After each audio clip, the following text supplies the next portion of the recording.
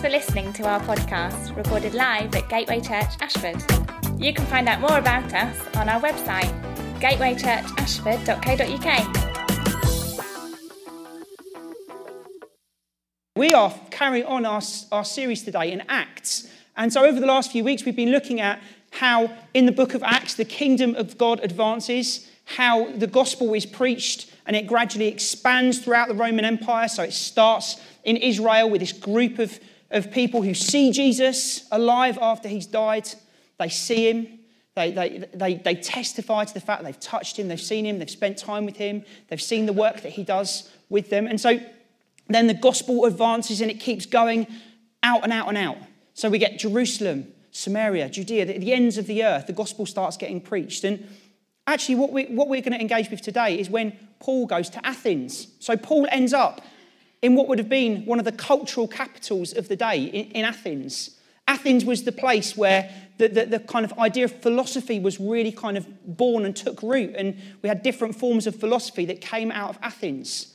And what you find is when we get to Acts 17, we're reading today, is you find that there are people there and they're debating their culture and they're debating life every day. And Paul starts to engage with these people and he starts to talk to them about Jesus. And that's what we're going to look at this morning. But in relation to that, actually we have to relate that to our culture. So whenever you read the Bible, you need to do two things. You need to read it in its context. So you need to read it in terms of who it was written to, okay, at the time. And you need to say, okay, well, this was for them 2,000 years ago, but then you also need to then apply it to your context today. So you need to say, well, actually, what does this teach me today, living in my context, in my culture? And that's where every time you read the Bible, you need to open it up and just think, you need to do both of those things. Don't do one or the other. Don't just go, well, that was just for them. It's not for me. And don't go, this is just for me. It wasn't for them. You need to do both of those things, okay? That's really important. So the biggest challenge, I would say, facing the church of our time is the rapid changes in our culture. Our culture has changed so quickly in less than a decade as social media, as the internet, as our ability to connect and communicate with people so easily has kind of taken root. You know, we're all used to it now. You just wait. What's the last thing you do at night? Probably it's you turn your phone off. And then the first thing you do in the morning is you turn your phone on. We're all so used to being connected to everybody that actually that has changed a lot of our cultural norms. So one of the most striking changes results from postmodernity. Now, I'm not going to go into that in detail. I used to obviously teach art, and so I talk to you about postmodern art, and I could talk to you about that in detail if you wanted to. But this idea about postmodernity, one of the things that's happened with postmodernity is a rejection of absolutes. There are no absolutes anymore. There's only what you believe and what I believe. Okay? So you can have your truth, and I can have my truth. And they don't have to be the same thing. The danger is, though, is what you'll see if you go on Twitter or Instagram, is that actually if you start saying something that kind of rocks the boat, you get kind of abandoned, rejected, and pushed out. So as long as you kind of say what's generally acceptable, it's okay. In fact, actually, there's more judgmentalism now than there was before. But look, you see, the thing is that we can have our truth, and I can have my truth, and you can have your truth. And that's what our culture is like. So this shift in the perception of truth leads to ambiguous views on all sorts of things, on gender, on relationships, on marriage, on money, on identity. It doesn't kind of matter what you believe anymore. It's totally okay. As long as it's okay for you, you meet the person at work and they say, oh, good for you, you believe in that Jesus guy. And then, they'll say, well, I believe in this, that, or the other. And you just go, okay. Because there is no absolutes anymore. And that is clearly at odds with what we believe as a church. Because we do believe that the Bible is the word of God. So we believe that God inspired what is written in the Bible. God inspired men and women, potentially, in some cases, to write some of the Bible. Okay, so we believe that God inspired the word of God. And that actually, when we read the Bible, when we're looking at it, we are hearing from God. We're hearing from God. Paul writes to Timothy that all scripture is God-breathed. So we hear from God when we read the Bible. Now that is at odds with a culture who says that actually there's no truth but your own truth. And Jesus said things like this. So here's one of these things that will put it at odds, our culture and the Bible at odds with one another. Jesus said, I'm the way, the truth, and the life. Nobody comes to the Father except through me. That's quite absolute. It's not ambiguous. Jesus isn't being ambiguous there. He's going, well, you can come to me, you can come to God through me, but also maybe through this, that, or the other. He doesn't say that. He says, nobody comes to the Father except through me. You see, there is a growing trend in some parts of Christianity to now just go, well, okay, well, look, all roads lead to God. All roads lead to God. Doesn't matter. Actually, it's fine. We all get there eventually, would be what some people say. In fact, actually, Jesus says this, enter by the narrow gate. For the gate is wide and the way is easy that leads to destruction, and those who enter it by it are many. For the gate is narrow and the way is hard that leads to life, and those who find it are few. Jesus places it's dual, isn't it? There's two directions you can go in life. There's a way to destruction and there's a way to life. There's not several different ways. There's just two paths you can follow. So increasingly, our beliefs in Jesus as the Son of God, Jesus as the only one who can save us from death and an eternity without God, are at odds with a culture that would just embrace everything. And so in Acts 17, we read of Paul in Athens, and that was, as I've said already, one of the cultural capitals of the day. And it was the home of Greek culture, of philosophy, literature, and the arts. You can look it up. You can see lots of the artwork, the fantastic sculptures that were created by Greek artists. Some of them are still around to this day. And you can still, if you want to, read what these Greek philosophers wrote. I've read Phaedo by Plato. It's quite boring and long, okay?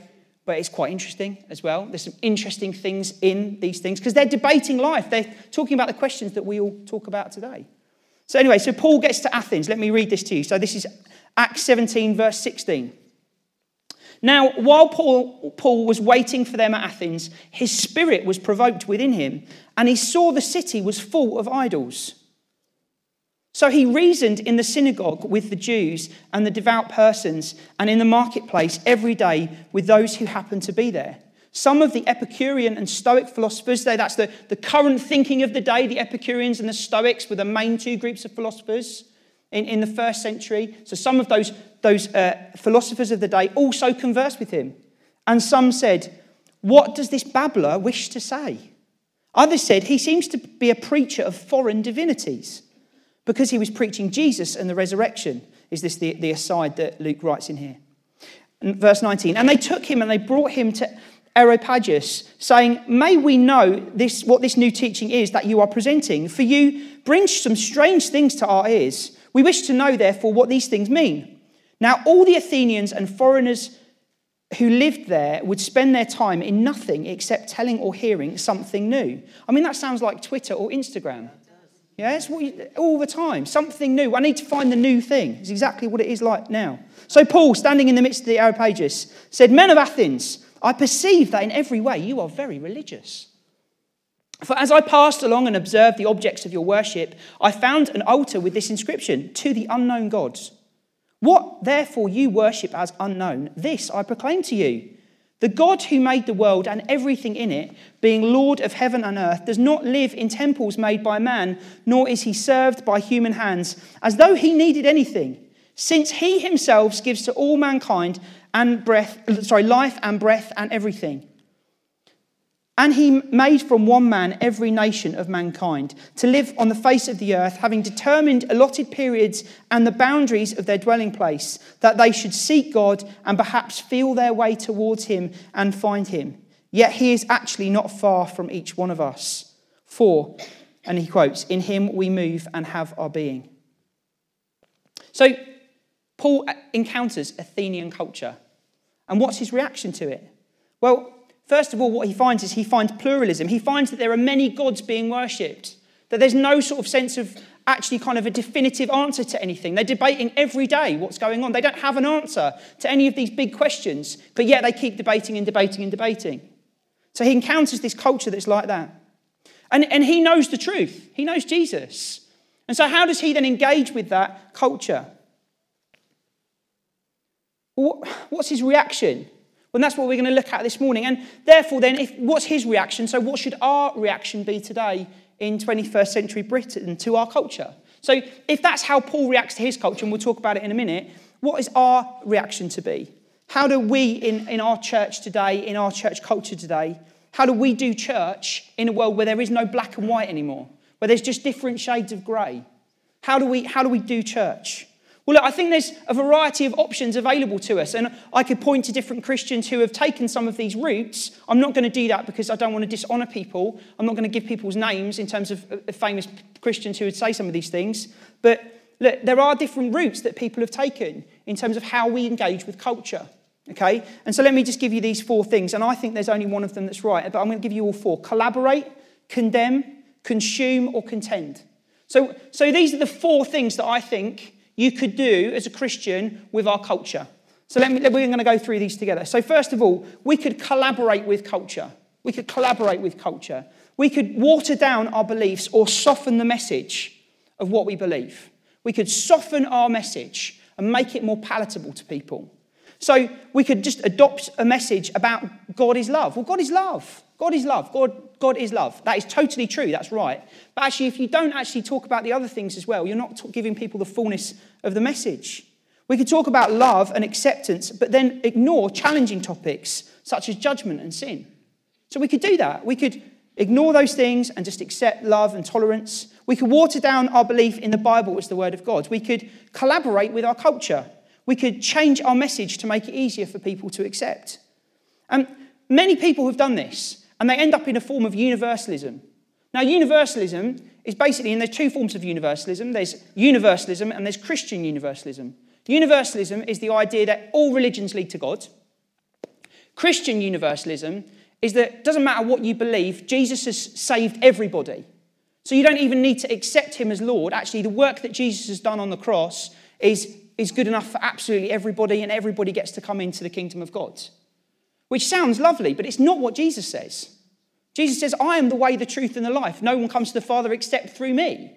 So therefore, actually, unless you come through to Jesus, actually, you're not going to get there.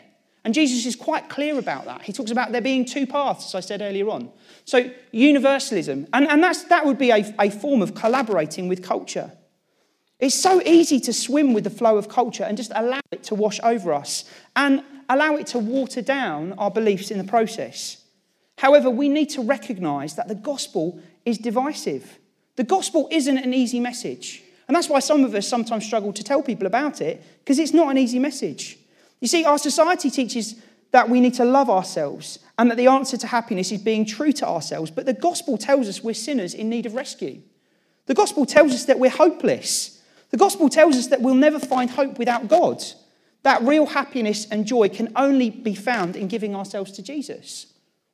So, no wonder Paul writes that the gospel is considered foolishness. He writes this to the Corinthians. He says, those who are not being saved, the gospel's foolishness. It looks silly to people who aren't being saved. To us who are being saved, it's an incredible thing. So Paul, in our reading in Acts, doesn't collaborate. He doesn't collaborate with the culture. He doesn't change his message in order to kind of just collaborate with the culture. He doesn't twist the gospel so that Christ is just another God among many. He doesn't kind of decide that he's just going to kind of carve an idol of Jesus and place it with the other gods and say, well, okay, Jesus is just one of these gods. He doesn't do that. He invites his hearers to know the God he believes in. And we find after our verses that not everybody accepts the message. In fact, if you carry on reading into Acts 17, it says that people sneered at him and only some accepted the message. So actually his message was divisive. But Paul will not water down the message of the gospel. Paul will not change the message of the gospel to make it more palatable to people. Let me read you this from 2 Corinthians 4. He says this, but we have renounced disgraceful, underhanded ways. We refuse to practice cunning or to tamper with God's word. But by the open statement of truth, we would commend ourselves to everyone's conscience in the sight of God. And even if our gospel is veiled, it is veiled to those who are perishing. In their case, the God of this world has blinded the minds of unbelievers to keep them from seeing the light of the gospel and the glory of Christ, who is the image of God. So Paul would say that actually to change the gospel is disgraceful. To change the gospel is underhand. To change the message isn't right. He says it's cunning to do that, but it's not right. He is steadfast in the message of salvation. He talks about Jesus and the resurrection. He talks about the fact that all life comes from God. He actually talks about the fact that actually life started with one man. You read it in the text. That's what he says. He teaches the whole story of the Bible in 5 verses. It's incredible what he does. and he shares the truth of the resurrection. He's steadfast in these things. He won't move from them. So we don't collaborate with culture. We're not about collaborating with it. Therefore, then, what about condemning culture instead? Why not? Well, let's condemn culture. Let's say culture's evil. Let's say it's all wrong. Maybe we should turn into Westboro Baptist Church and get our placards out and go up to London every week and shout down people who don't believe what we believe. Maybe we should do that. But we mustn't condemn. We mustn't condemn. We must leave that to God. God is the judge. We're his people. We need to heed the advice of Jesus. Let him who is without sin cast the first stone. You see, our role in culture isn't to act as judge, jury, and executioner. That's God's job. That's God's job. Notice Paul doesn't condemn the Athenians. He doesn't say, condemn you. This is outrageous. I can't believe you believe this. This is rubbish. How dare you? He doesn't. Instead, what he does is he shows them Jesus. He says, look, here's Jesus. You worship this unknown God. So I've seen some Christians. You worship this unknown God. How dare you? No, you worship an unknown God. Here's his name. Okay, here's his name. I once sat on a train going into London with Claire, and there was a group of girls on the other side. They're talking about faith. It's like one of those kind of conversation my dad was talking about earlier on, where you get these situations that just happen. Dad in the restaurant with that lady. But anyway, we were sitting on this train, and one of the girls there was a group of 4 girls there. There was 2 Muslims, and then there's 2 Christian girls. And one of the girls was saying to her friends, I'll never go back to church, because they just won't approve of the way that I'm living my life. And I know that they won't accept me. And I don't think God will accept me either. So it was a much fuller conversation than that. But she was talking about how she felt rejected by the church, and how actually if she went to church, she would feel condemned. And I was listening to this conversation, but I just couldn't hold it in anymore. I was like, I think people thought I was worried that they were going to think I was a weirdo, because I was, a lot older than them. They were in their sort of like early teens, and I thought, oh gosh, they're going to think I'm a stranger, but stranger danger, yeah. But I said, no, I can't. I'm sorry, I can't take this anymore. I need to tell you this. I said, hey, look, I've just been listening to you, and I just want to say you've got it all wrong. Jesus came for you. Jesus came for people like you. Jesus came for the broken. You're never too messed up for God. Jesus' purpose for dying for us was to make a way for us to have a relationship with God, no matter what we've done. You see, we're not called to condemn. Jesus didn't tell his disciples to go into all the world and shout down non-believers. That's not what he said. He told them to go and proclaim the kingdom is at hand. He said to go and heal the sick, to cast out demons, to demonstrate what's happening with the incoming kingdom, to show people that there's hope. You see, we need to be people who bring hope and not bring condemnation. You see, the broken don't need hostility. They don't need it. They need a saviour. The other day, Claire and I went out shopping, and it was Wednesday morning. I do a master's at the moment in theology, and I had Wednesday off, which was rather nice. Didn't have a lecture, which was great. So anyway, we went shopping. We walked all the way from our house, which is one end of the town, all the way to the outlet. We walked around the outlet. We were there for like 2 hours. We walked all the way back again. And on the way back, Claire said, oh my word, Jude had fallen asleep. Who's in the buggy? Bappy, where's Bappy? Now this is Bappy. Let me show you Bappy, because you'll see. Here's Bappy. Bappy, where's Bappy? We spent the next 2 hours, or it was about an hour, I'm over-exaggerating. We spent about an hour looking for Bappy. I ran all the way back to the outlet. I left Claire in the centre of town looking for Bappy. Why? Because this is Jude's most precious possession in all the world. Like literally, he would not have slept without this. In fact, Claire bought a spare version of Bappy, like a new version. She found it on eBay, just in case we ever lost him. But he found it, and he looked at it the first time he looked at it and went, that's not Bappy, and threw it away. So we're like, we have to look after this. This is so precious to us, and it's so precious to him. But to anybody else, it smells disgusting. It smells like spit and milk. It's disgusting. And even if you wash it, it still looks exactly the same. It's disgusting. Nobody would want this. Nobody would want this. But Jude loves it. And we think this is so precious. This is so, honestly, this is like a lifesaver to me. This is precious to me. We want this. You see, here's the thing, right? See, you're never too messed up for God. God wants you. It doesn't matter what you feel like your life looks like. Your life might look a lot worse than this. but God wants you. You are precious to God. There's a story in the Gospels, Jesus talks about the lost sheep. I read this to Jude actually often, and the shepherd loses a sheep. So what does he do? He stupidly goes and he leaves the sheep to go and find the lost sheep. What a silly thing to do. But actually there's something about the heart of God in that for you as an individual, that God doesn't want to see you just left broken, lost, isolated, damaged. God wants to find you and draw you back to himself. You see, Jesus came for the broken. He came for the lost. Jesus said this, those who are well have no need of a physician. They don't need a doctor, people who are well, but those who are sick. I came to call the righteous. I didn't call the righteous, but sinners. You see, Jesus came for the broken. He came for the lost. So we don't condemn. We lead the broken to the great restorer and fixer of souls. We lead the broken to Jesus. That's what we do. We don't condemn them. We say, look, here's Jesus. He wants to come and meet with you. If you're broken, come to Jesus. So we don't collaborate. We don't condemn. What about consuming culture? I spoke about consuming last week, and just to get back at this again, but maybe the best way to reach people is to just engage with culture so much and we just accept everything about it, all warts and all, and we just engage with it and we just take it all on. That's almost like a misinterpretation of what Paul writes elsewhere, be all things to all people. So maybe we just do that. So what we do is kind of like collaborating, but it's slightly different. Because in this sort of kind of sense, you go, oh, our culture is quite nice. I'm going to get involved. Shiny things, yeah? I really like it. So therefore we accept certain things that our culture seems to say is okay. So porn isn't that bad. Getting drunk is fun. So let's go and do it. Monogamy is just so last decade. Look at all these amazing relationships that people are having with several people at the same time. We could accept our culture and just go along with it again. But Paul didn't accept the Athenian culture. He didn't say, oh, okay, this is how you guys do life around here. What? I'll just crack on with you guys then. Let's come and debate everything together. No, he stuck to his guns. He stuck to his guns. Going the way of culture ends up with us not living in the faith that we profess to. We aren't living in obedience to God if we just go the way of culture. We aren't living the way of God to put off the old self and put on Christ. Imagine it's like wearing a garment. This is what Paul gets at when he talks about this in the New Testament. He says, we put off the old self, we take it off and we put on Christ. So actually there's an action involved in that for you as an individual. Actually daily, if you want to follow Jesus, that actually means you need to follow him.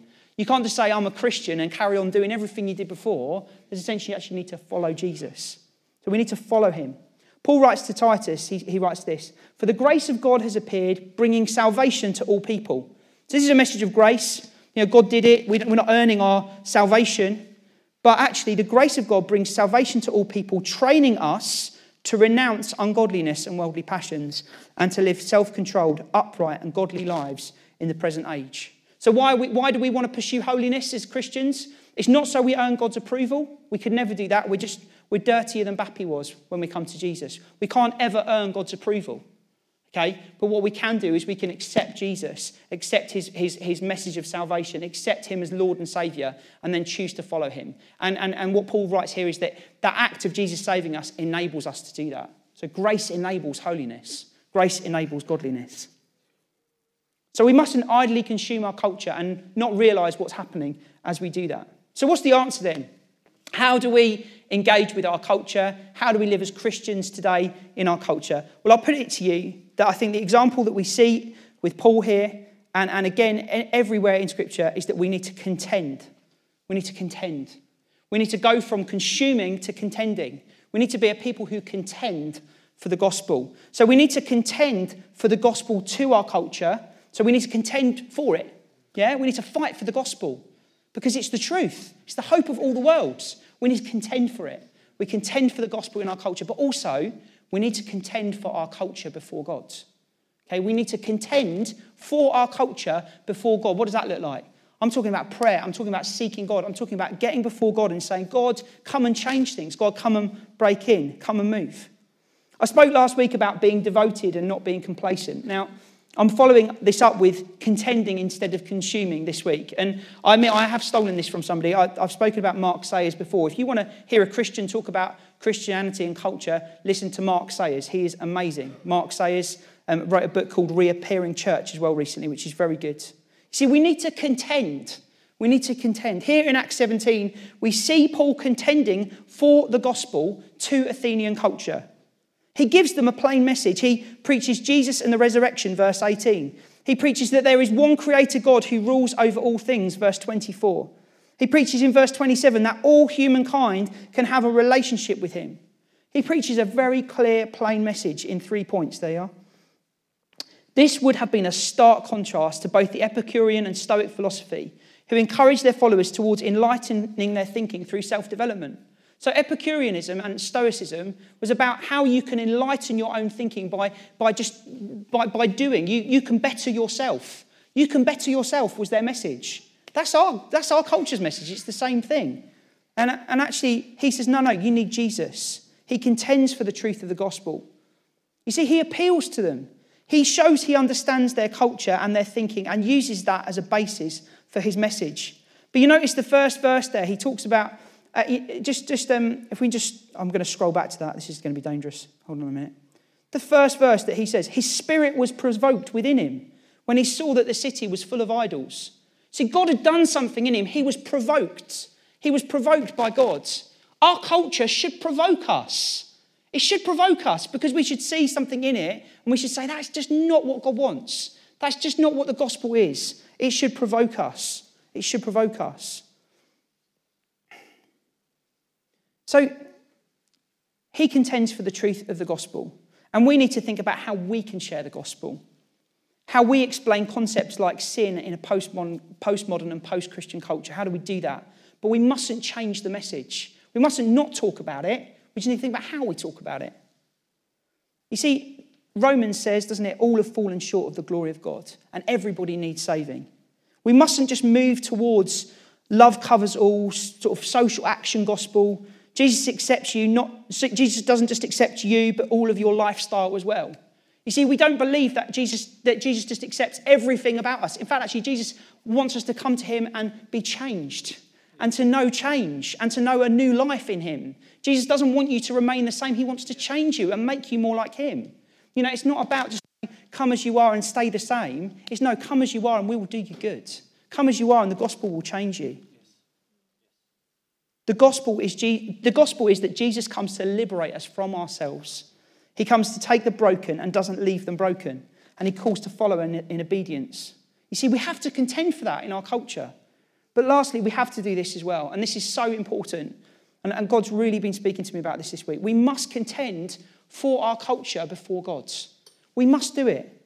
You know what will really change Ashford? What will really change Ashford is the presence of God. That's what will change Ashford. What will change Ashford is the presence of God. I'm calling us to prayer this morning. I'm calling you to get after his presence. Because when God steps in, everything changes. If you're a Christian here, you'll know that in your own life. That is true for you. God has stepped into your life and things changed for you. Okay? Blind faith would be accepting everything without evidence. But actually, for us as Christians, I know that the gospel is true because it's changed me. That's the evidence. The gospel's changed my life. So I know it's true. There's also obviously lots of empirical evidence as well. But look, the gospel's changed me. That's why I know that Jesus rose again from the dead. Because the gospel's changed me. What will reform lives? The presence of God. What will change Ashford? The presence of God. Every move of God starts with a hunger for the presence of God. Every move of God. You read it in church history. So as I said, I'm doing a master's at the moment. I'm studying the birth of the charismatic. And what you find is in that, what happened was every move of God starts when people start seeking Jesus. One of our 5 cultures is seeking his presence. Well, look, I'll stick my flag in the ground and I'll say this. If we had to have one culture as a church, I would say it has to be seeking the presence of God. That's who we need to be as a people. Because it's only God's presence that will change lives. It's only Jesus that will come and change lives. We can't change people's lives for them. We can't expect people to change their own lives because that doesn't work. Jesus needs to come and do it. So we need to ask Jesus to come. Look at the Israelites in the desert. They're called out of Egypt. They leave their possessions and their security and their homes and everything. And they go and they follow God. And who goes with them? Before them as a fire and behind them as a pillar of cloud. The presence of God. God was showing them that he was all they needed. And yet they grumble and complain constantly. But God keeps showing them, look, I'm all you need. I'm all you need. I'm all you need. It's not necessarily even about inhabiting the promised land in some ways. It's I'm all you need. The presence is all you need. And you notice actually that they didn't get the message. And so a whole generation then didn't go into the promised land because they didn't understand the message is all you need is God. All you need is his presence. His presence is all you need. So I said last week, I'm going after God in my own prayer life. And as I pray more, as I seek more, I'm getting hungrier and hungrier and thirstier for the presence of God. It's like, you know, when you have a new flavour of ice cream and you have like a little bit of it to see if you like it, and then you're like, this is great. I just need more. I'm so hungry, and I could eat another one. That's what I'm like with ice cream. Look, actually, the more you seek God's presence, the hungrier you'll get for God's presence. And I'm inviting you to join me in praying. Now, what we're not going to do is add another meeting into your busy lives, but we are going to do this. So every week we meet. Did you know that every week we meet before church to pray? Some of you maybe don't know this. Okay, so every week we meet before church to pray. We meet at 9:30 at the moment in the library. But from next Sunday, what we're going to do is we're going to change it. We're going to meet from 9:20 in the cafe. And we're going to meet from 9:20 until 9:50, so 10 minutes before church starts. And we're going to pray. And we're going to pray for our church, for the presence of God in our meeting together, for our culture, for one another, so that when we start worshipping on a Sunday morning, something's lit, yeah? Something's there, okay? We're going to pray every week. And I want to sweeten the deal with you a bit, okay? So we're going to have coffee and pastries every week as well, okay? But look, I know I won't get through to everybody on this. And I know for some of you, it's impossible to get here that early. I totally understand that. And I'm not, you know, I know that you're probably not going to be able to do that every week. But please, can I encourage you to actually go, well, actually, if I'm hungry about God, if I'm hungry about more of him in my life, then I need to seek after him. And if so, then I encourage you to come and join us. I encourage you to come and pray with us. It's not another date in your diary. It's just that it's an encouragement to turn up earlier to church on a Sunday and be expectant of what he might do.